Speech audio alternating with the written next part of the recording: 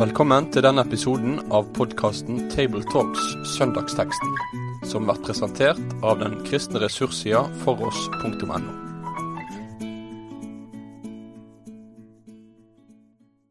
Hjertelig velkommen til en ny episode av podcasten Table Talks Søndagens tekst, der vi samtaler om kommende søndags prekentekst og ser nærmere på ulike sider ved den.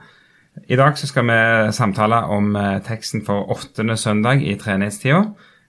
Dette året ble det 26. juli, og vi skal se på Matteus 6, vers 19-24.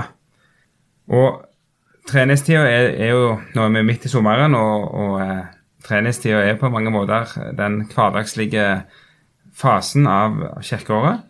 Det er den perioden av kirkeåret hvor vi ikke feirer fester. Det er ikke jul og påske og pinse i treenighetstida, men treenighetstida er hverdagskristendom. Og vi leser tekster som handler om liv i trua, det å være disippel, det å følge Jesus. Og denne søndagen så ligger vekta nettopp på det med etterfølgelse. Det var helhjertet i etterfølgelsen, det at en ikke kan ha en fot i hver leir, en kan ikke tjene to herrer. Med meg til å samtale om denne teksten så har jeg Toril Slåttsveen Asp og Sverre Bøe. Og så er jeg Knut Kåre Kirkholm. Nå skal Toril få lese denne teksten fra Matteus 6, vers 19-24.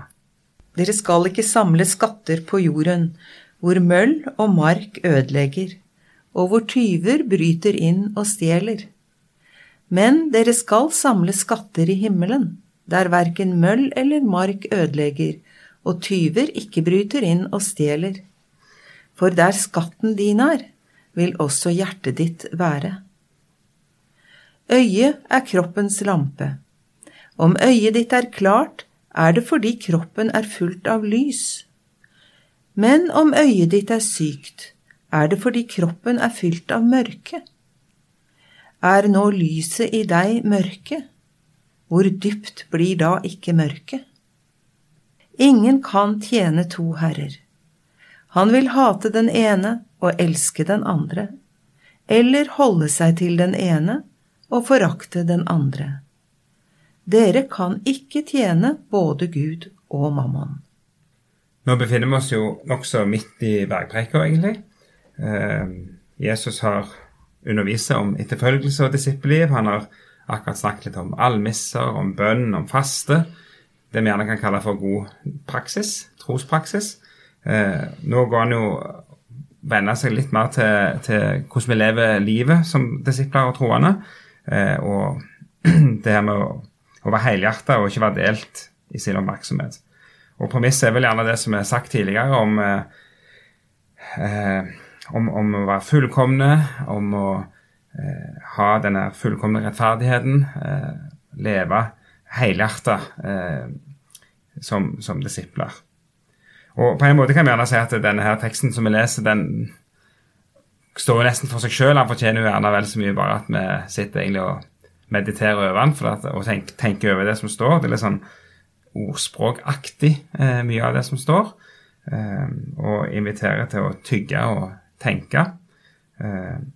Samtidig som vi trenger å snakke om det, for det er jo også ting som kan klargjøres og gjøres tydelig i denne teksten, og som kan hjelpe oss til å tenke på de tingene som man inviterer oss til å tenke på, for å si det på den måten. Og jeg begynner jo med å snakke om disse skattene som vi ikke skal samle. Og hvordan skal vi forstå og tolke dette utsagnet om å samle seg skatter, eller ikke samle seg skatter? Jeg tenkte litt tilbake til det du sa. Overskriften i min bibel er det udelte hjertet. Ja. Så ser altså Jesus at jeg som hans disippel trenger å høre om å ha et hjerte som er helt overgitt til han. Men det er ikke sikkert at jeg synes jeg trenger selv. Altså han ser en sannhet som han vet at jeg må ledes inn til og ha som rettesnor for mitt liv. Og jeg kan tro at jeg vet hva som er rett, og at jeg prøver å leve etter det jeg har lært, og likevel det altså kanskje bindinger i våre sinn, som gjør at hjertet vårt på en måte står i en lojalitetskonflikt om troen på Jesus og andre ting som har et veldig sterkt dragsug på meg. Og så slo det meg at den første setningen i denne bibelutgaven sier, dere skal ikke samle skatter på jorden. Den gamle sa, samle dere ikke skatter på jorden. Og det synes jeg var en vennlig oppfordring. Men den måten å si det på som står her, dere skal ikke samle skatter på jorden. Da var jeg plutselig tilbake til budene. Du skal ikke, du skal og du skal ikke. Og da var det akkurat som det fikk en veldig sterk understrekning. Dette er ikke noe du kan velge, men dette er noe du ikke skal. Jeg har jo alltid lurt på, hørt ulike forkynnelser om denne teksten her, og hva er denne skatten i himmelen, egentlig? Når jeg vokste opp, så var det sjeler du har bidratt til at har kommet til tro. Det er noe annet. Sverre, har du tanker om det? Ja, jeg har stusset ved samme uttrykket. Vi finner en annen tekst fra Jesus som snakker om å være rik i Gud. Her får vi kanskje litt hjelp av kontrasten da, å samle seg den type skatter på jorden, som rett og slett ikke står seg, enten fordi møll, rust, tærer, eller fordi noen kommer og stjeler det. Etter mange år som bileier, så er ikke tanken så mye lenger enn til bil. Den kan se fin ut når du kjøper den. Jeg kjøper de gjerne 6-8 år gamle, og da ser de fortsatt ganske bra ut. Men når de er 15 år, så kan du virkelig si, her har møll og rust tært, og den har vært stjålet noen ganger, og kanskje kommet tilbake igjen med noen skrammer og sår. Men det går jo dypere enn akkurat bare på biler. Det er lett å se kontrasten med alt det vi har. Og det er kanskje alt vi har, sier Ole Pause. Nei, det må ikke det. Hvis alt det vi har, er alt vi har, da mangler vi skatten i himmelen. Jeg har nok tenkt først og fremst på skatten i himmelen som rett og slett autografen hvor navnet mitt står i livets bok. Og så alle de andre navnene som Jesus også døde for. For det er jo ikke så veldig mye annet av det vi steller med som står seg gjennom den siste dom. Når det ikke finnes plass for den gamle jord og den gamle himmel, det er veket bort. En ny himmel og en ny jord kommer. Der er det de menneskene Jesus har fått frelse, som på en måte er kontinuiteten. Også Jesus selv da. Men det er en påfallende uttrykksmåte, og det er godt at han hjelper oss litt med i hvert fall kontrasten da, med hva det ikke duger med jordiske skatter.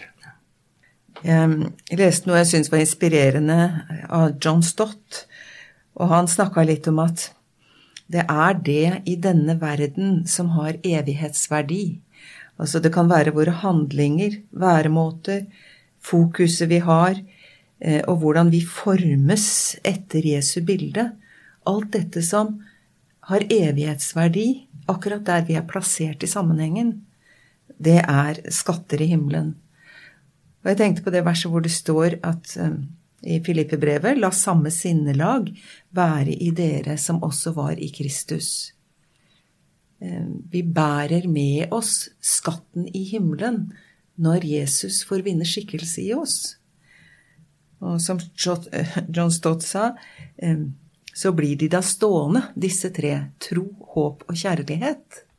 Og at skatten kanskje har å gjøre med at det er dette fra Gud, som Guds rike som får folde seg ut i oss, og der vi er til stede gjennom oss, som har å gjøre med en skatt i himmelen, da, fordi det har en kvalitet som ingenting kan true på en måte.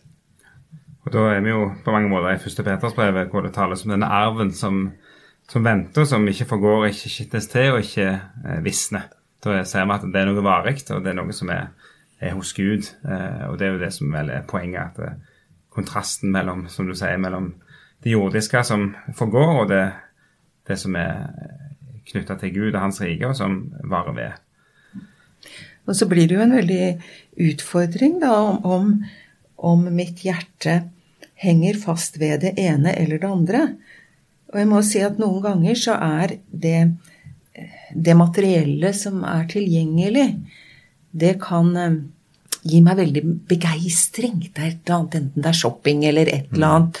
Det er kanskje ikke deres store plager. men salg, tilbud, gjøre et økonomisk kupp. Og det er en herlig følelse. sikkert på bruktbilmarkedet også. Og så lurer jeg på, det som hører Gud til, det vi leser, det han gir oss av kjærlighet, av en omforming av vårt litt ugudelige sinn, ja, dras jeg i samme grad mot det?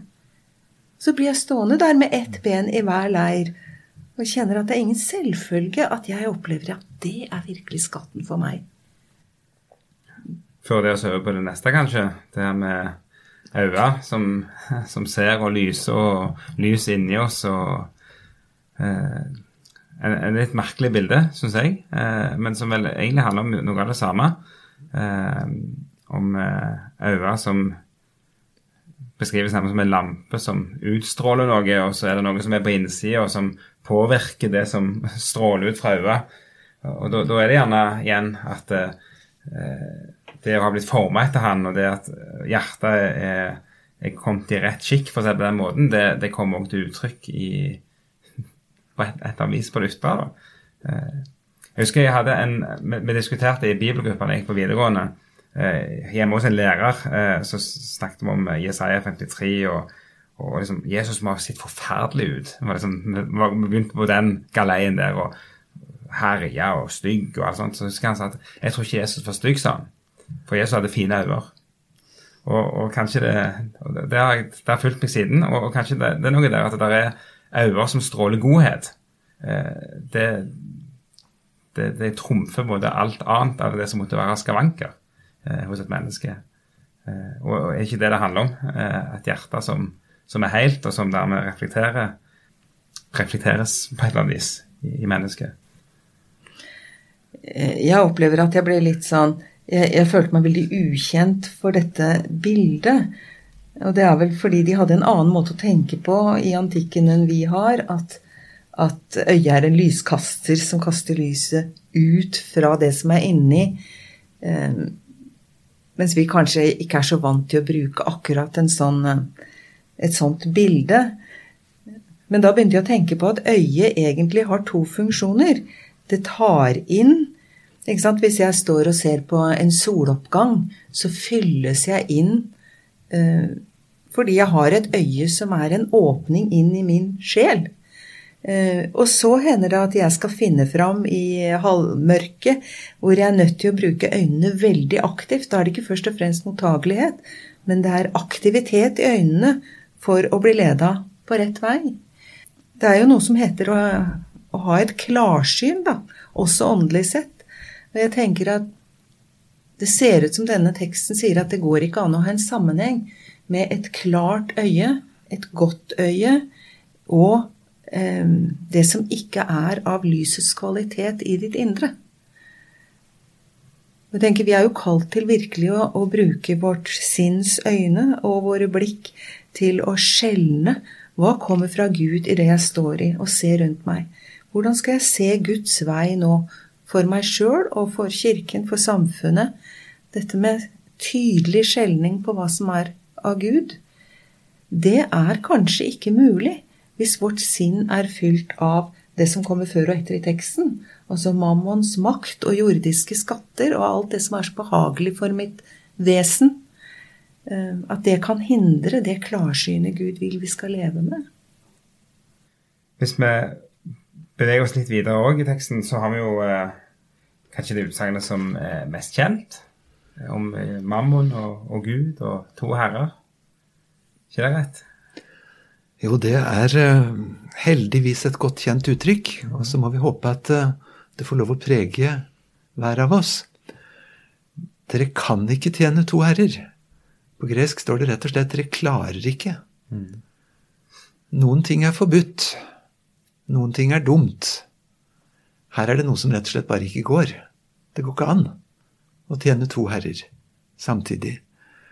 Jeg har en veldig sterk opplevelse som fremdeles nær sagt sitter i kroppen, ifra jeg var 11 år.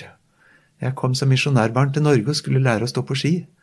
Og det var like her på Fjellhaug hvor vi sitter akkurat nå.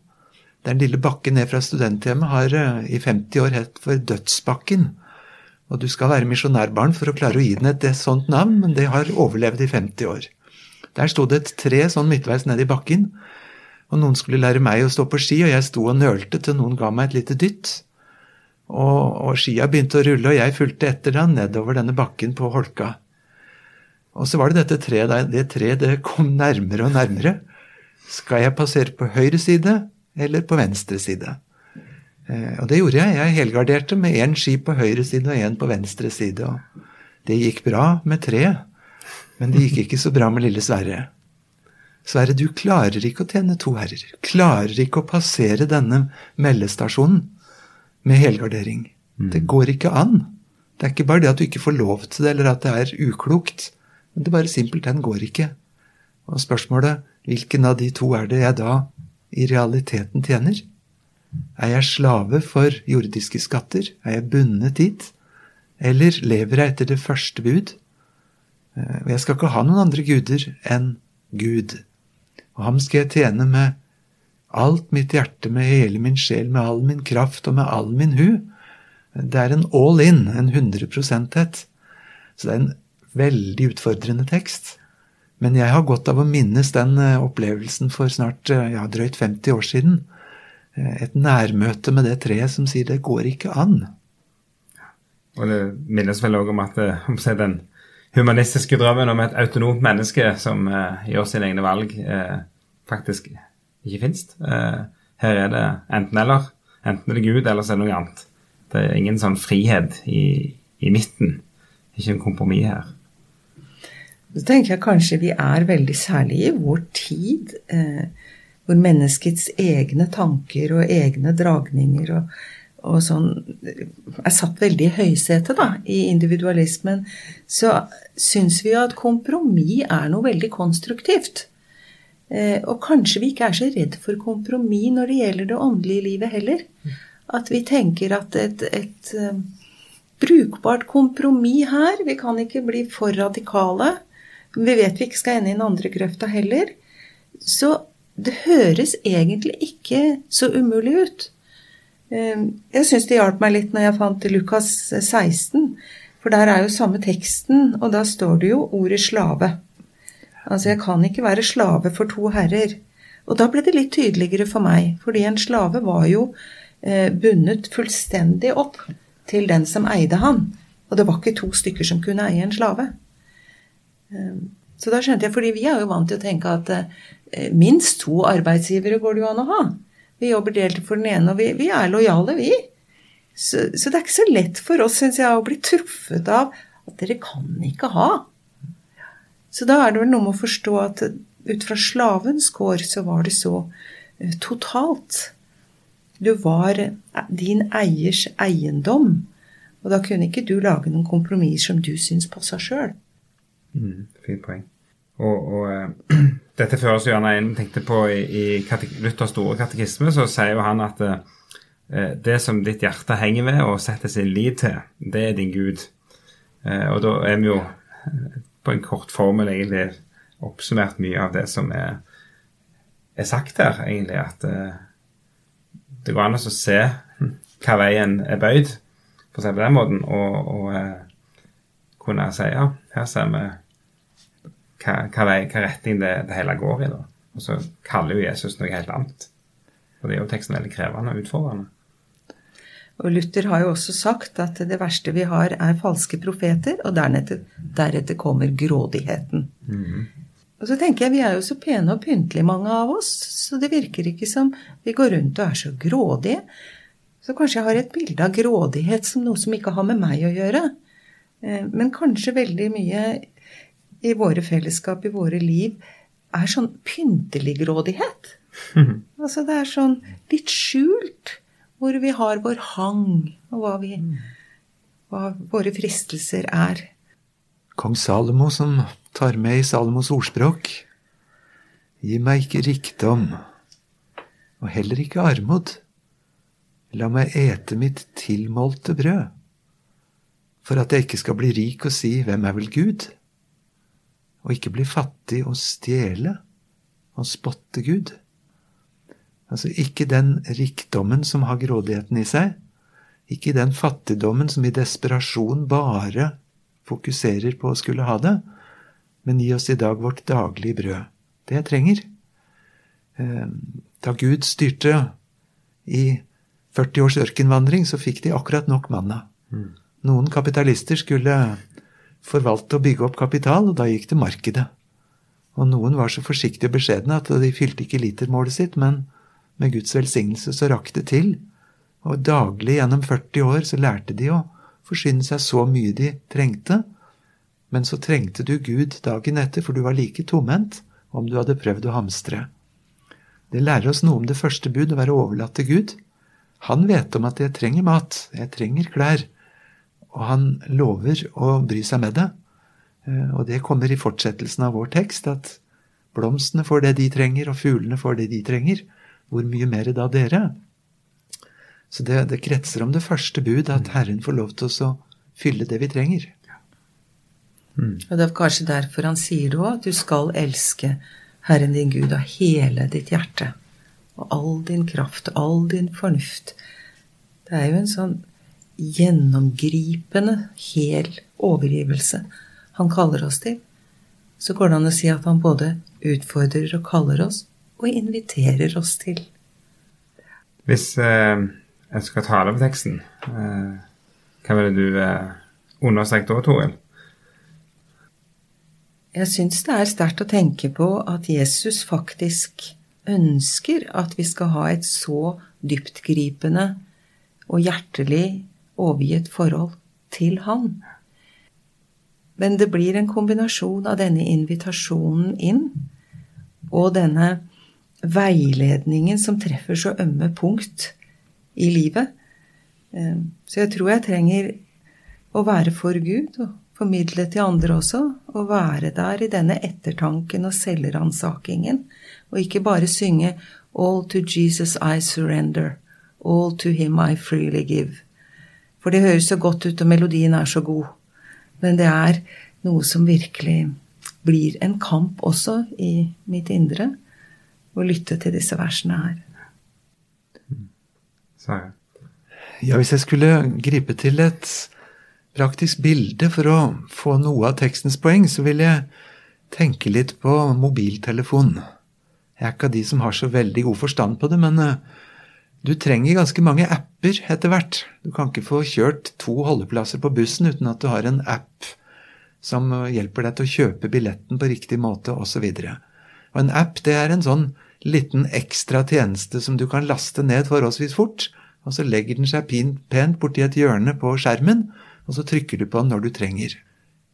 Men så det av og til på mobilen at du får opp en litt viktigere melding om at hele PC-en eller hele mobilen trenger en omformatering. Alt må slettes, og så må du begynne forfra. For nå det et helt nytt operativsystem som skal inn og hjelpe seg. Da jeg glad jeg har 5 barn som kan hjelpe meg å få dette på plass. For det katastrofemeldinger i mine øyne. Jesus ikke en app som du laster ned på toppen og finner plass i et hjørne, og så trykker du på når du trenger den. Han langt heller et operativsystem. Det må omformateres alt sammen. Sinnsforvandling. Det må ut. Og så det helt fra bånn og til slutt at det det nye operativsystemet. Og så fristes jeg underveis i min vandring som kristen til å bruke Jesus som en app som jeg laster ned ved særskilte behov for særskilte situasjoner. Men han jo faktisk et operativsystem. Så det har i all enkelhet lært meg noe om den forskjellen på å ha Jesus som en liten ressurs, som en tilflukt, som et tilbud på toppen, og så til å ha ham som hele min eksistens. Yes, en tekst som virkelig utfordrer og bryter på dypt vann. Det kan vi trygt slå fast. Hvis jeg går inn på foross.no, så det også mulig å både finne flere skriftlige ressurser og en tidligere podcast-innspilling til hvor denne teksten, eller denne søndagen og denne teksten diskuteres. Så det også flere ressurser tilgjengelig. Med det så vil vi si takk for i dag, og vi vil ønske Guds velsignelse over de som skal tale om teksten, de som skal lytte etter forkynnelse, og så kan vi gjerne si at vi ber om Guds nåde til å leve etter denne teksten også, for det en veldig utfordrende tekst vi har snakket om i dag. Og så har jeg lyst til å anbefale en bok helt til slutt, og det Bergprekenen av John Stott. Den finnes også på engelsk som Sermon on the Mount. Det kan man sikkert få en link til på hjemmesiden. Med det sier vi takk for følget for denne gang. Finn flere ressurser, og vær gjerne med å støtte oss på foross.no.